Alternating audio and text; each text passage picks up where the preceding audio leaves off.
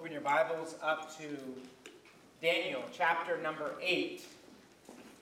Daniel chapter 8.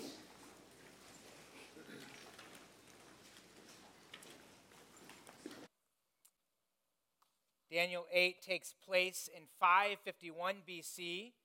King Belshazzar has been on the throne for 3 years. In only 12 years, Babylon will fall and King Belshazzar will die. For Daniel and the Jewish people in Babylon, the world seems to be in chaos. Here they have an incompetent leader in charge of their city and their country, in King Belshazzar. He's a fool. He's godless. He sees God's people as an obstacle to getting his agenda done. And now there are these people to the east of them, the Medes and the Persians, who are coming against them. And so now God's people in Babylon, the Jewish people, have questions. They're safe for now, but what will happen in the next few years? What if the Persian army made their way into their city? What could happen to them? How foolish will their king be in his reign? How will it affect God's people? These are all legitimate questions, aren't they? Frankly, these are questions that many people have in America. These are questions that we're asking even in 2021. For 20 years, we have poured trillions of dollars into Afghanistan, sacrificed American lives to build a country.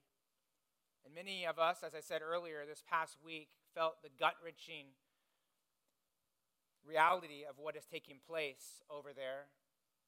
We promised, as Americans, thousands of people who work side by side with us that we would protect them, but we didn't keep our promise. This past week, we left billions of dollars of military equipment in the hands of terrorists. According to FAI Mission, the Taliban are going door to door, taking women and children. Homes must mark their house with an X if they have a girl over the age of 12 years old, so a Taliban fighter can come by and take them as their wives. If you refuse, the men of the house then are executed and the girls are taken anyways. According to Dr. Rex Rogers, president of the Middle Eastern Christian TV and ReligionNews.com, they report the Taliban are demanding people's phones. If they see a Bible app on your phone, they execute you on the spot. According to TheBlaze.com and many other different news outlets, the Taliban are going door to door right now and executing anyone who is a Christian or associated with Christians. There is, right now in Afghanistan, and I think will be over the next few weeks, a Holocaust for women, for many people, and particularly for Christians. Now, for some of you, this might be new to you. For some of you, this might be old news for you. Some of you might even know more than I know at this moment right now. As I read this news on Tuesday, and probably like many of you watched a lot of this, and throughout the week tried to keep up with it, I was overwhelmed with it. I was sick this week. And I thought to myself at one point, I need a reality check, right? I need a reality check. Can you just imagine what's happening over there in that country, and to people that some of my friends personally know, and the work that God is doing over there. So what's the reality check? I mean, first of all, what is reality, right? What is reality? Reality is what is true. Reality is what is really happening. Reality is what is really happening in our physical world. Reality is really what is happening in our spiritual world. Reality is really life without worldly deception, life without spiritual deception. Reality is how really God views the world. In fact, reality is what is true, and God is truth, so therefore God is reality, right? He is reality. He knows reality. He is the ultimate reality, and he is the truth. And so if we want to know the truth about our lives, about our world, about God, we must go to his word and listen to his word. This morning, what I want you to do as we consider just the chaos of this world, even maybe of your own life, maybe there's something in your life that right now is causing you to feel the chaos of society or of sin or of difficulty, of suffering. I want you to ask yourself, what is the reality? Open your heart to the reality of God's word. So let's do this. Let's pray and ask God to do that in our hearts here this morning. Father, show us the truth this morning about you. Show us the truth about our world. Show us the truth about ourselves. And Lord, may we respond in faith to you, we pray. In Jesus' name, amen.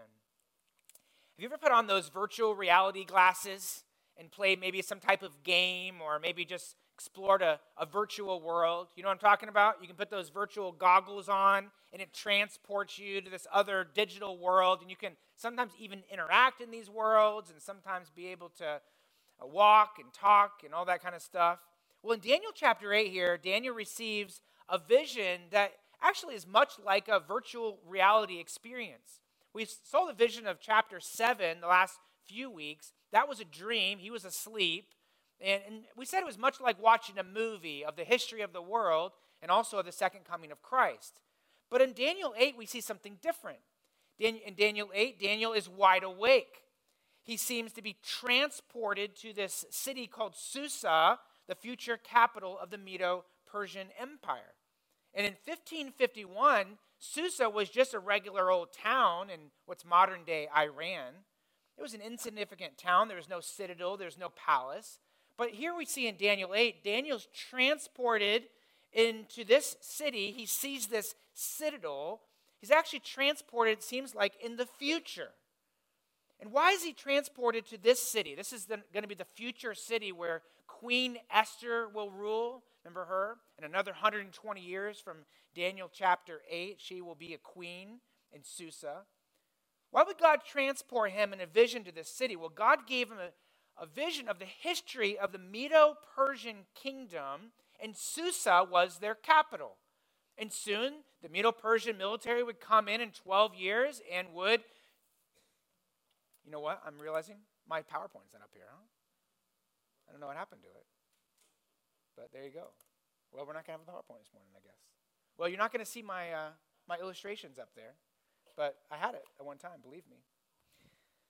And anyways, back to what we're saying, that he's going to be transported. He was transported to this city, and he saw the Medo-Persian capital, Susa, which was the capital of this kingdom.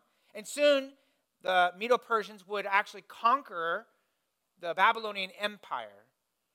And then Alexander the Great with the Greek military would come, and they would conquer the Medo-Persian military, and they'd actually be in that city of Susa there. That's where Alexander the Great would come and conquer them. So he's in a very significant city. This is where the rise of the Medo-Persians took place. This is where the fall of the Medo-Persians took place. This is where the rise of Alexander the Great and the Greeks took place.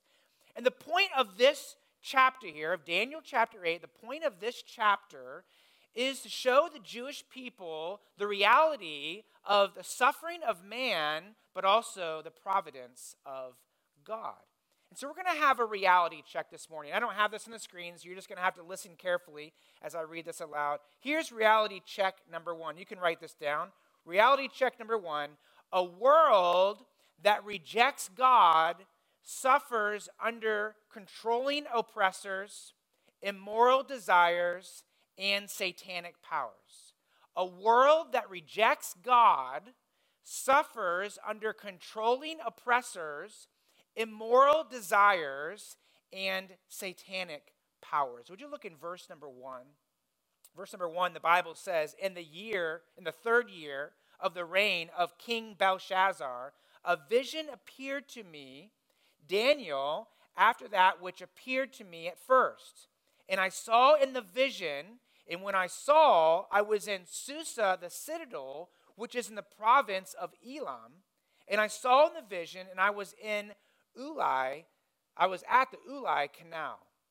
while standing there, Daniel is going to now see 387 years of history from his point on until the time of Alexander the Great and the Greek Empire. So I want you to imagine Daniel here by this canal, standing in Susa, seeing this citadel, and then he sees this strange kind of virtual reality war between a ram and a goat. So there's this huge ram that's right there. Now, rams are these large horned sheep, right? They can be up to 250 to 300 pounds. They can be up to 4 to 5, some even, if they're super large, they can be up to even 6 feet.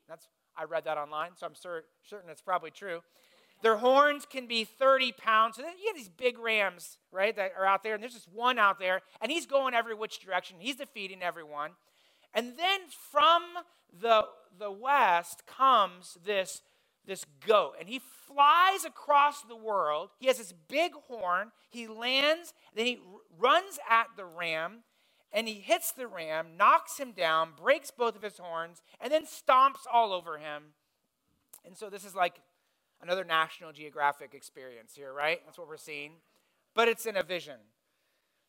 And this goat then grew bigger and stronger. He had some kind of growth spurt. And this big horn, therefore, falls off. And then 4 horns grow. And then one of those 4 horns is really big. And it hurts a lot of people. And so that's the Cliff Notes version there of verses 3 through 14. So you see the vision here in verses 3 through 14. And then you see after that the explanation of the vision. So let's just walk through this vision and let's learn what it means. Look in verse 3. The Bible says, I raised my eyes and saw, and behold, a ram standing on the bank of the canal. So verse 20 tells us this ram is the Medo-Persian Empire. It represents the Medo-Persian Empire. So each horn represents each part of that empire, the Persian one being greater. Verse 3, it had 2 horns, and both horns were high, but one was higher than the other. That's the Persian part.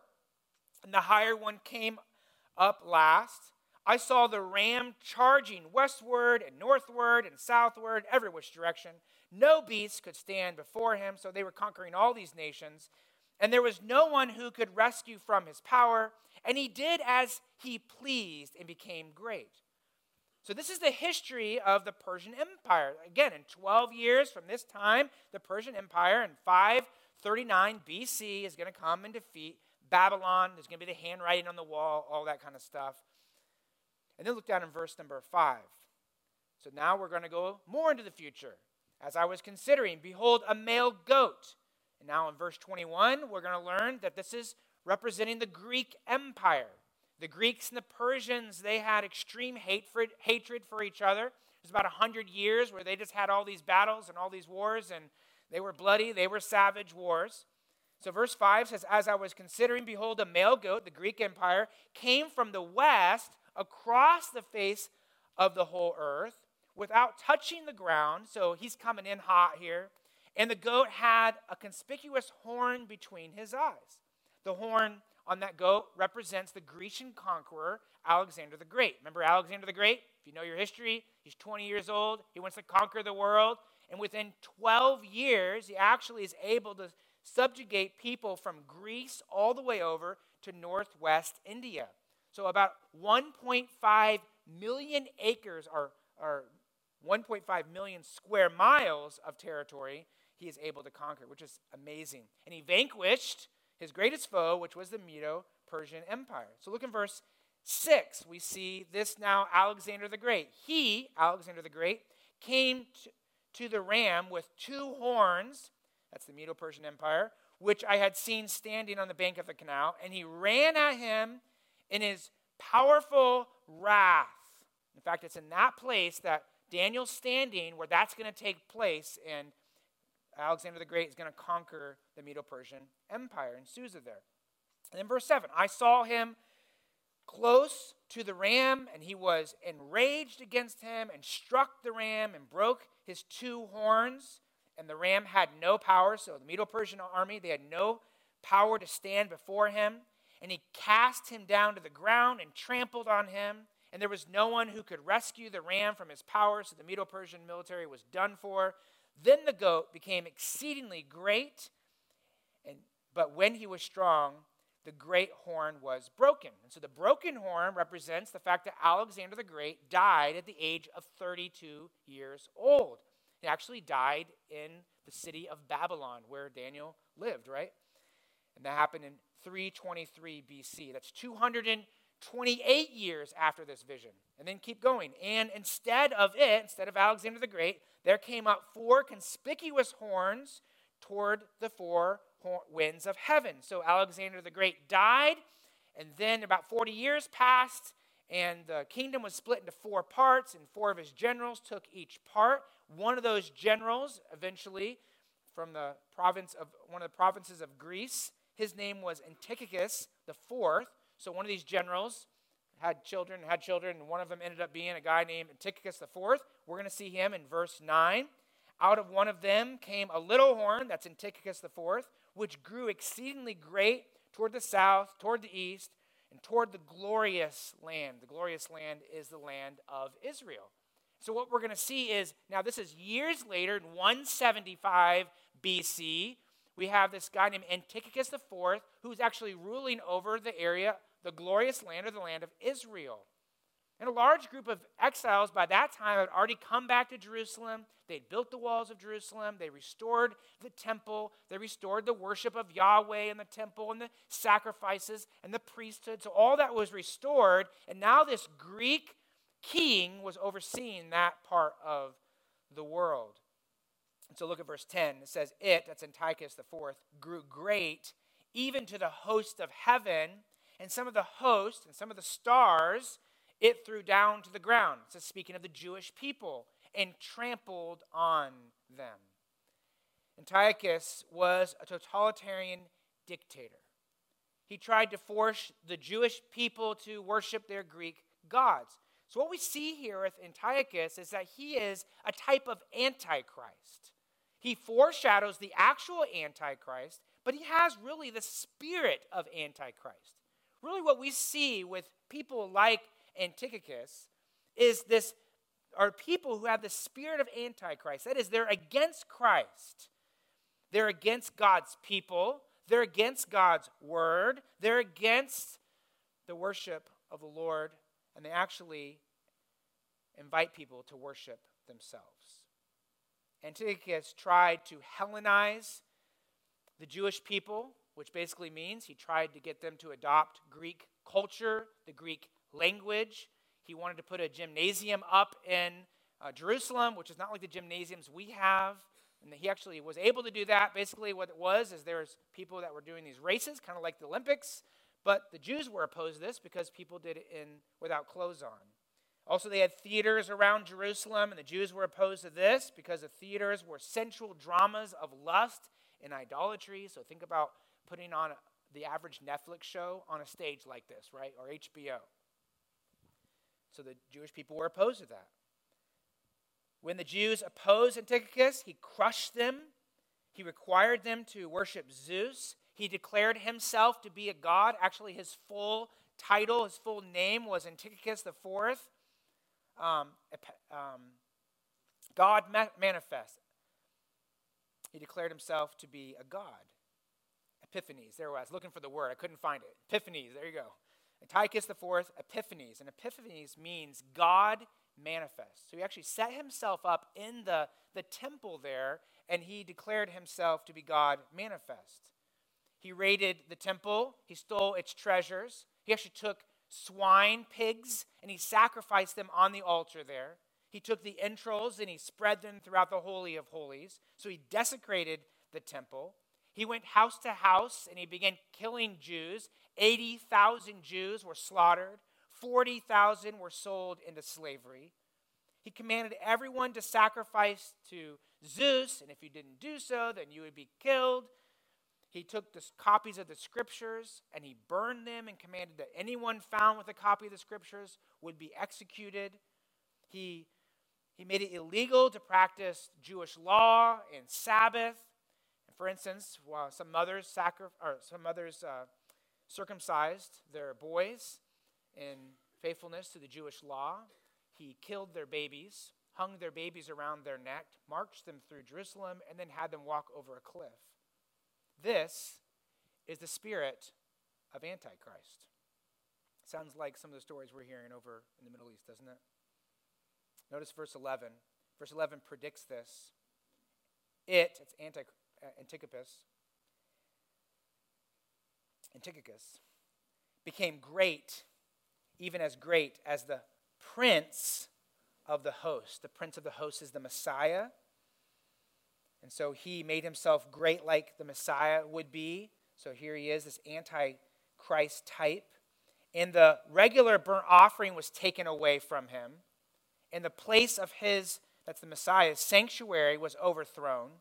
And a host will be given over to it together with the regular burnt offering because of the transgression. The transgression is what I was talking about, where he actually sacrificed swine in the temple there. It will throw truth to the ground, so he burned the copies of the scripture. He outlawed the following in the worship of Yahweh. It will act and prosper. Then I heard a holy one speaking, and another holy one said to the one who spoke, "For how long is the vision concerning the regular burnt offerings and the transgression that makes desolate and the giving over the sanctuary," that's the temple, "and host to be trampled underfoot"? In other words, how long will the Jewish people suffer under this? How long will the temple be desecrated? How long until it's restored? And so he gives the answer in verse 14. This holy one, some angel said to him, "For 2,300 evenings and mornings, then the sanctuary shall be restored to its rightful state." In other words, this suffering will last for 6 years and 110 days. 6 years and 110 days. And so in 171 BC, the high priest Menelaus robbed the temple, and for the next 6 years, the temple continued to be defiled by Antiochus. But in 165 BC, the temple was restored and was rededicated to Yahweh. And that date, 165, is the day when the celebration of Hanukkah is what people celebrate Hanukkah. That's what they're celebrating, is that day when the temple was restored. So look down in verse 15. Daniel is confused, doesn't know what it means, and some of you are thinking the same thing. So look at verse 15. "When I, Daniel, had seen the vision, I sought to understand it. And behold, there stood before me one having the appearance of a man. And I heard a man's voice between the banks of the Ulai, and it called, 'Gabriel,' that's an angel of God, 'make this man understand the vision.' So he came near where I stood, and when he came, I was frightened and fell on my face. And he said to me, 'Understand, O Son of Man, that the vision is for the time of the end.' And when he had spoken to me, I fell into a deep sleep with my face to the ground." Some of you are kind of there right now, aren't you? Okay, but let's touch you and wake you up. So if you're next to someone, you can be like Gabriel and touch them, wake them up. "But he touched me and made me stand up." Okay, just stay seated though, don't stand up. Verse 19, "He said, 'Behold, I will make known to you what shall be at the latter end of the indignation, for it refers to the appointed time of the end. As for the ram that you saw with the 2 horns, these are the kings of Media and Persia, and the goat is the king of Greece,'" that's Alexander the Great, "and the great horn between his eyes is the first king," and that's Alexander the Great. Verse 22, "As for the horn that was broken, in place of which 4 others arose, 4 kingdoms shall arise from his nation, but not with his power." In other words, he's going to die. Verse 23, "And at the latter end of their kingdom," so this is close to the end of the Greek kingdom before Rome takes over and rules that area, "when the transgressions have reached their limit, a king of bold face, one who understands riddles, shall arise." So who is this? This is Antiochus the Fourth. So he's going to be powerful. He's actually going to be intelligent. Verse 24, "His power shall be great," but look at this, "but not by his own power." In other words, he's going to have some kind of influence. And what's that going to be? That's satanic influence right there. "And he shall cause fearful destruction and shall succeed in what he does and destroy mighty men and the people who are the saints." The saints here are the Jewish people. So this is a prophecy of their suffering. Verse 25, "By his cunning he shall make deceit prosper under his hand, And in his own mind he shall become great. He'll be prideful. Without warning he shall destroy many. He shall even rise against the prince of princes, that's the Messiah, and he shall be broken, but not by human hand. And so Gabriel said that Antiochus IV would cause great suffering, but eventually he would die, and he died in 164 BC. Look at verse 26. The vision of the evenings and the mornings that has been told is true. In other words, the temple will be restored, but seal up the vision, for it refers to many days from now. And then look at verse 27. Then I, Daniel, was overcome and lay sick for some days. Now, why did he feel that way? He sees this vision, and he's overwhelmed. He's sick in his bed. Well, he's just seen probably one of the worst horror movies you could. He had a glimpse of 387 years of oppressive, lust-driven, satanic-empowered, God-rebelling history. Think of all that he saw. It was brutal. And here's a reality check. A world that rejects God suffers under controlling oppressors, immoral desires, and satanic powers. As we look at places like Afghanistan, honestly, there's many other countries that are like them as well. We're disgusted and we're shocked by that. But that is actually the reality of our world, isn't it? That's the extreme end of it, but that's the reality of our world. Our world suffers under those who want to control, under those who are controlling oppressors. We have controlling oppressive regimes who want to dictate, who want to be totalitarian dictators over people's lives. So our world suffers under those who want to control, but our world also suffers under the enslavement of immoral desires. Notice the immoral desires you see throughout this text. Look at verse 6. Verse 6 speaks of Alexander the Great. That's Alexander the Great, in the middle of verse 6, he ran at him in his powerful wrath. The Greek military was motivated by rage, really revenge for all that they had done to the Greek cities. Look at verse 7. I saw him come close to the ram, and he was enraged against him. Look down in verse 25.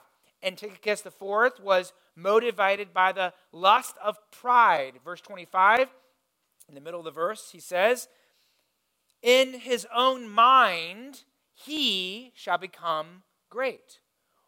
Why do dictators oppress? Why do totalitarian governments want to have control? Why do sinners sin? Well, the answer is found here in the scriptures, and it's because the hearts of people are controlled by immoral, sinful desires. James 4:1 says, what causes quarrels and fights among you? Why are there wars? Why are there fights? What's the answer? Is it not this, that your passions are at war within you? It comes from this sinful desire that rests within us. Why do we have wars? Because people are enslaved to their sinful desires. Why do people fight? Why are marriages at war? Because people have sinful desires. Our world suffers under the enslavement of immoral desires. We look at what was happening over there in Afghanistan, and honestly, we're disgusted, and we should be. But the reality is those same type of sinful desires to dominate, to control, to hurt people, to get revenge, are also found here in America too, aren't they? The sinful desire to fulfill my lust, to destroy my enemies, to hold on to that grudge, is in the hearts of people in Simi Valley. It's in the hearts of every person. It might look different, right? It might be sanitized, or it might be hidden, but frankly, it's within each person's heart. We like to have dinner as a family each night. One night we were having dinner, and we were talking about what is happening over in Afghanistan, and one of my children asked the question, why do people like the Taliban want to dominate like that and hurt people like that? So what's the answer to that? Why do they want to do something like that? And so I said, well, it's because it's within each one of our hearts, right? It's within each one of our hearts. I said, let me give you an example. Let's say I were to say that I'm going to pick one person at the table. So I want you to imagine all our food there. We're almost done. We got to clean up afterwards. So I'm going to pick one person at the table. This person is going to be in charge the rest of the day. Everyone has to do what this person says. When it's time to clean up, they're in charge. They tell us what to do. No matter what they say, we have to do it. Now, how many people want to be that person? How many people do you think raise their hand that they want to be that person? Everybody, right? Everybody wants to be the one in charge. Everybody wants to be the one on top. It's the natural desires of our flesh. We want to be served. But then I ask, okay, how many of you want to be the servant? How many of you want to be the ones that the rest of the day you have to do whatever the other person says? How many of you think volunteered for that one? No one. Well, of course, then some of the spiritual kids said, oh, I'll do that, And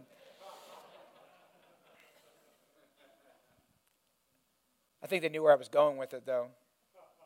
All of us have these inner desires to control, to dominate, to be in charge, to have people serve us. Like we don't naturally delight in serving people. I went to John chapter 13 and read the story of Christ there, where he says, I recognize that I'm God. Yeah, he got on his knees, took a towel, took a basin of water, and he acted like a servant and washed their feet.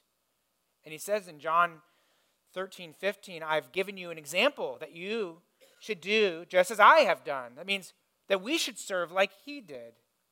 If you know these things, he said, blessed are you if you do them.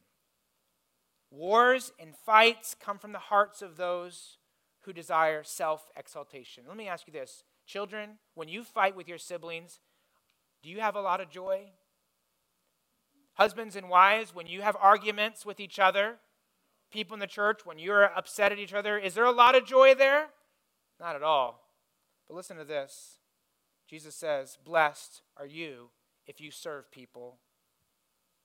True blessing and joy is found in those who have the heart of Christ and who humble themselves like Christ and serve.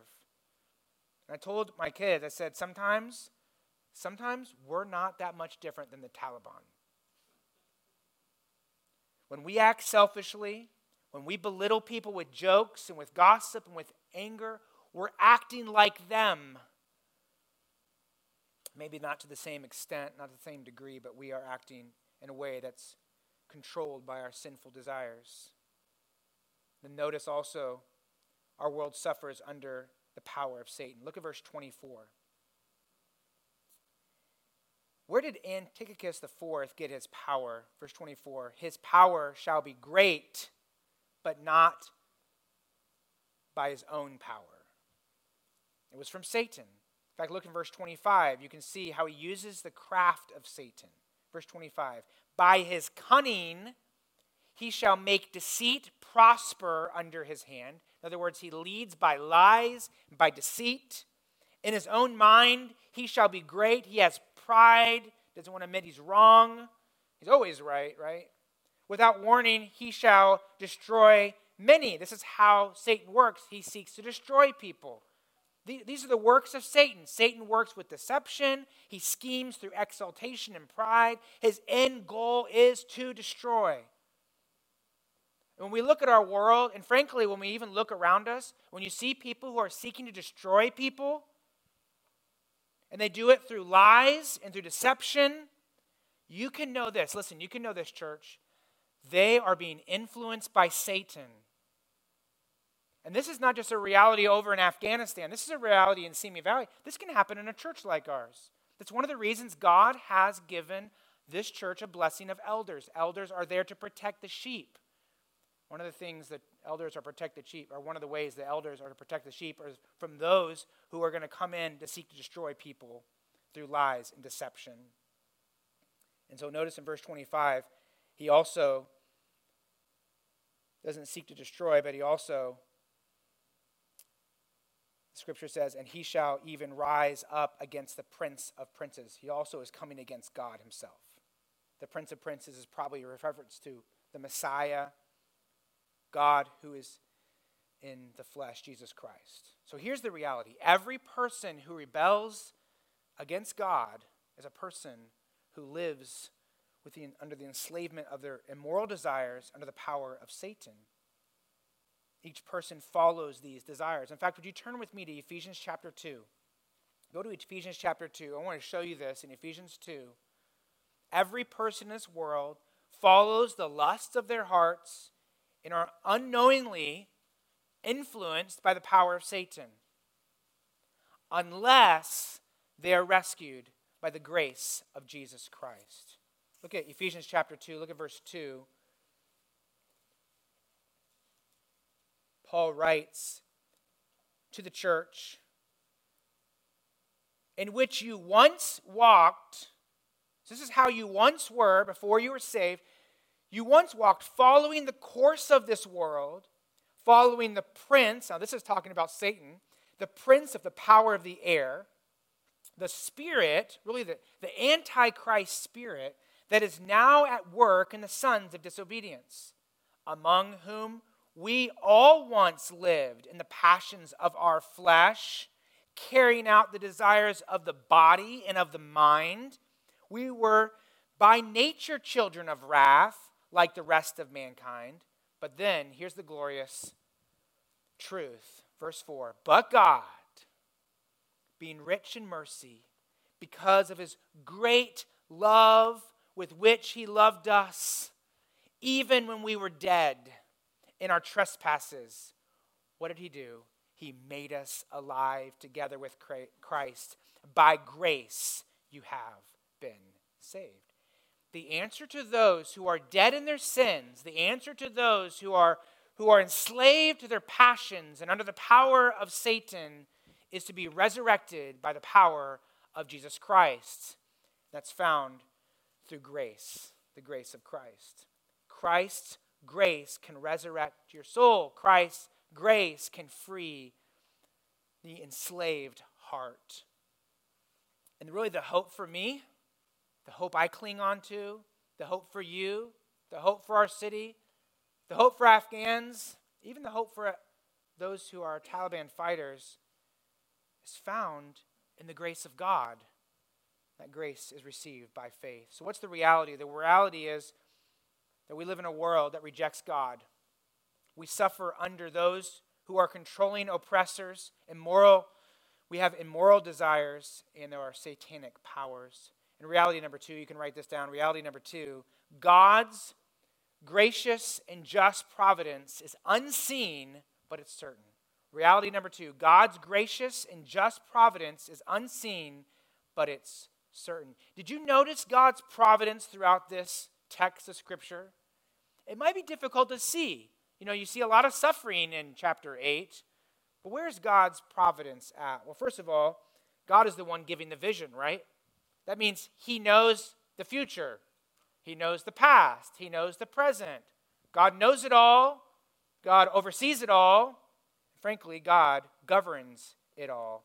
And you can see that in the text also, in that God has appointed times. He has appointed seasons. Look down in verse number 19. Verse 19, Gabriel said to Daniel, behold, I will make known to you what shall be. This is the future, at the latter end of the indignation. For it refers to the appointed time of the end. So the future is not just a possibility with God. The future is a certainty with God. He knows it. He's actually appointed times. He's appointed the end. Look down at verse 23. And at the latter end of their kingdom, when the transgressors have reached their limit. So notice God has even a limit to the sins of people. He has this time where he allows people to sin. We see this with the Canaanites, right? He has a time where transgressions are allowed, and then the time is done and God brings judgment. God has these periods of time in history, and also I think, frankly, in people's lives, where he allows them to transgress, and then they face judgment. Sometimes it takes place in this world. There's physical punishment, physical consequences to sin, physical judgment. But no matter what, there definitely will be an eternal judgment for those without Christ.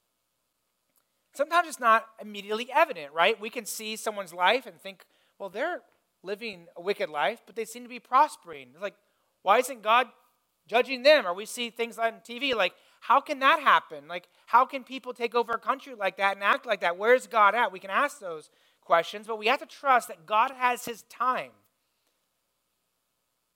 I heard a story of two brothers who were acting very naughty, very bad, and their mom couldn't control them. Two boys in the home that were out of control. And so the mom sat them down and tried to tell them, God's going to punish you for your sin. And they looked around and thought, well, nothing's happening, so what's the big deal? So then she thought she'd up the ante and bring the pastor in. So she brought the preacher to her home. He went in the kitchen, sat down, and one of the boys came in there. The other boy was in the bedroom. And so one of the boys came in the kitchen, and the preacher sat down there, and there was the young boy standing in front of him. And so the preacher wanted this boy to recognize that God is everywhere. God's watching him. And so the preacher said to this boy, he said in a booming voice, he was one of those preachers that has, the booming voice. And he said, "Son, where is God?" And so the boy's eyes just, he was shocked. He just looked at him, stared at him, and what's happening here? And the preacher said, "Son, answer me. Where is God?" And this boy just stood there in shock and couldn't move. And he was petrified. And the preacher was a little frustrated. The boy wasn't answering him. He said, "Son, tell me now, where is God?" And the boy, just in fear, ran out of the kitchen, ran to the bedroom, went under the bed, and his other brother said, "What's going on? What happened? What's wrong?" And the boy said, "The preacher is really mad at us. We're in real big trouble. The preacher thinks we did something to make God disappear."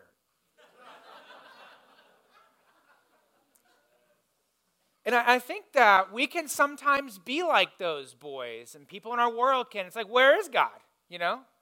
And you think that life can happen without consequence, but God is here. He sees, he knows, and his hand is at work. Look at verse 25. We can see the justice of God upon Antiochus IV's life.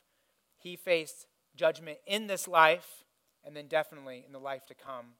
Verse 25 says, "And he shall even rise up against the prince of princes, and he shall be broken, but by no human hand." He died, but nobody killed him. Do you know how he died?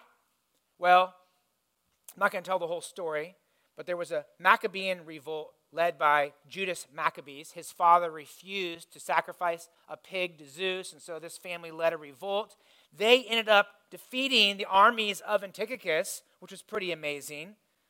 And they were able to restore the temple in 165 BC. And so look down in verse 14. This is the promise of that right there. This is when this is going to happen. He says, look, in 6 years and 110 days, he says, in the middle of the verse, "Then the sanctuary shall be restored to its rightful state." And again, like I said earlier, this is the celebration that the Jewish people have to celebrate Hanukkah. Hanukkah is a celebration of this day, I should say. In fact, if you look in John chapter 10, you can see Jesus goes into the temple and he celebrates the Feast of Dedication, and that's that celebration right there.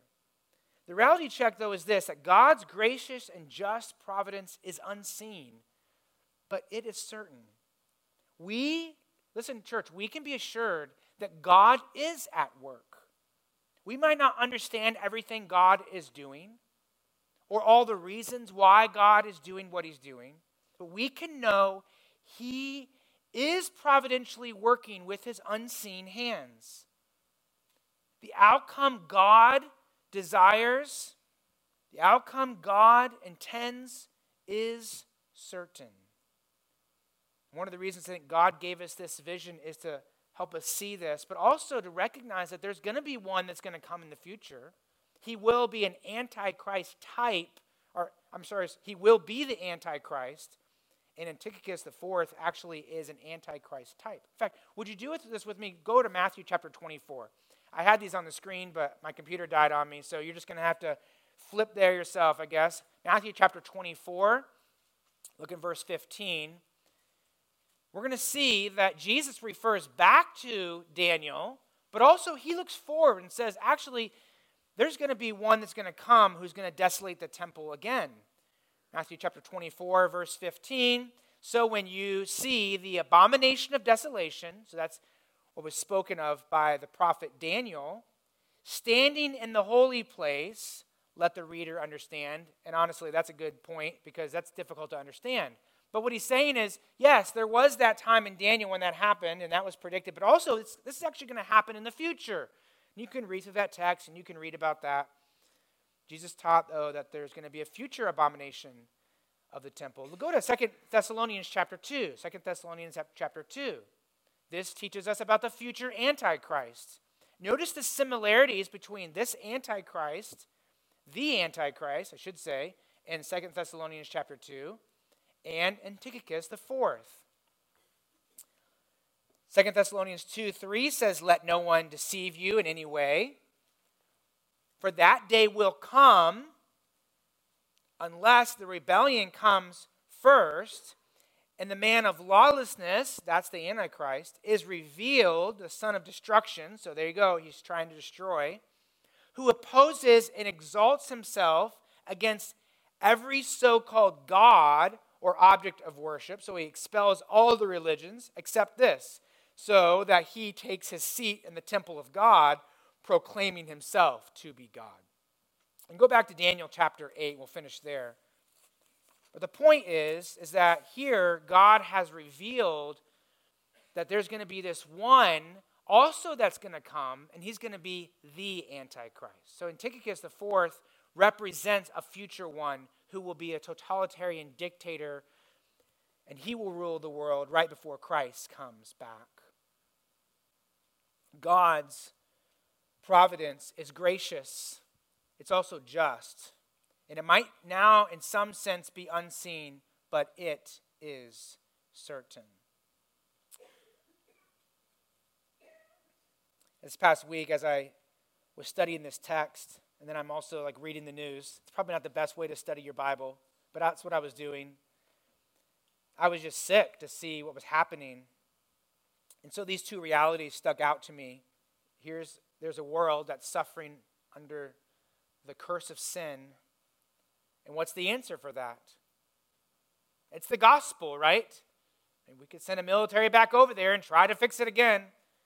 But the actual answer for the hearts of people is the gospel of Jesus Christ. And God's graciously at working by providence. So that means that he's building his church. And I don't really understand everything that's happening over there, but I do believe this. I do believe Christ will build his church.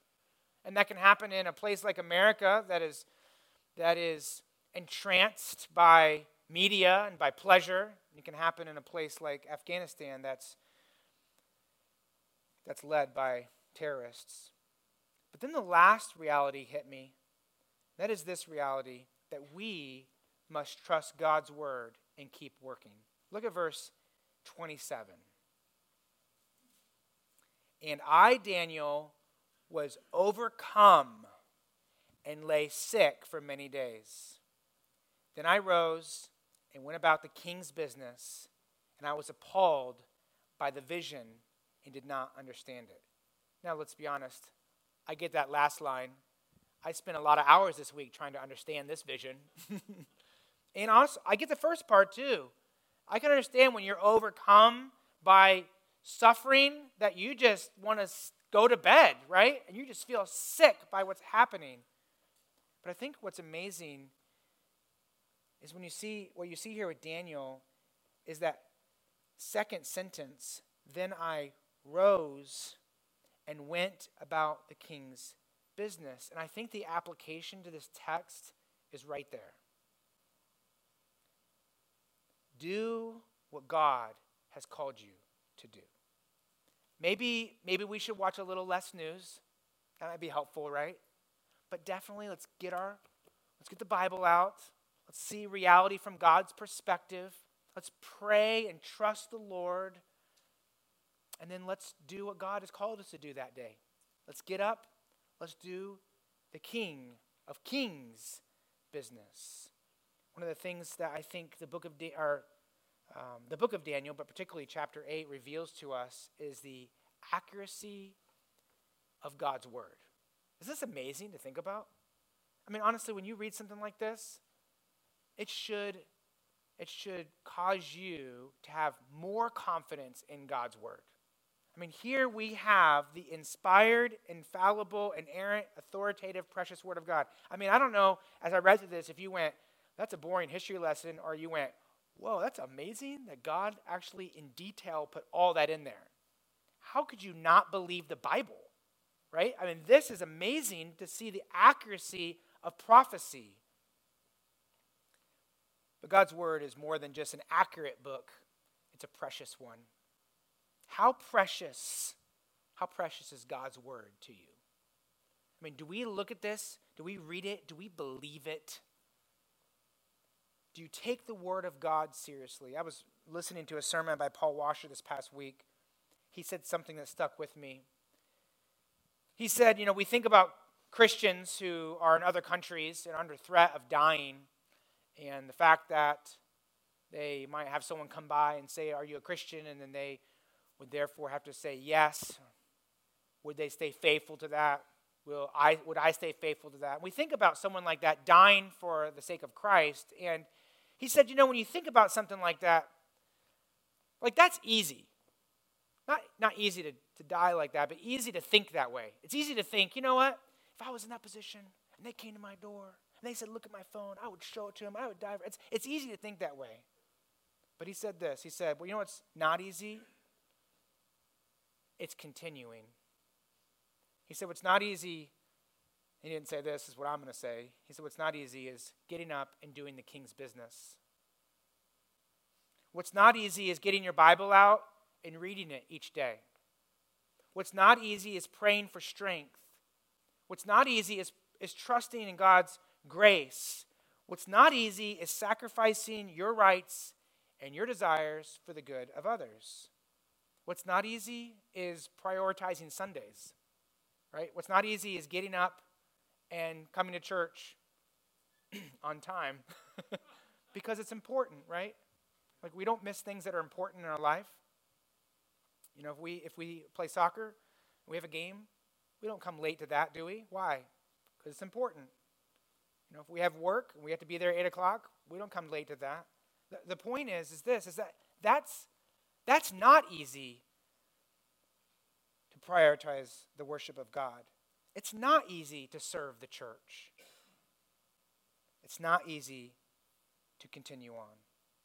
And the best thing we can do when we face overwhelming circumstances, I think, is to get God's word out, to read God's word, to trust God's word, and then do what God's called us to do that day. You're a mom, maybe you should turn the news off if it's overwhelming you. Read God's word, keep being a mom. If you're an employee, read God's word, trust God's word, ask for strength and grace, be the best employee you can be. You're a church member, read God's word, trust God's word, serve the church. And maybe you cry, maybe you go to bed for a couple minutes. But get up and rise and go about the king's business. Let's pray.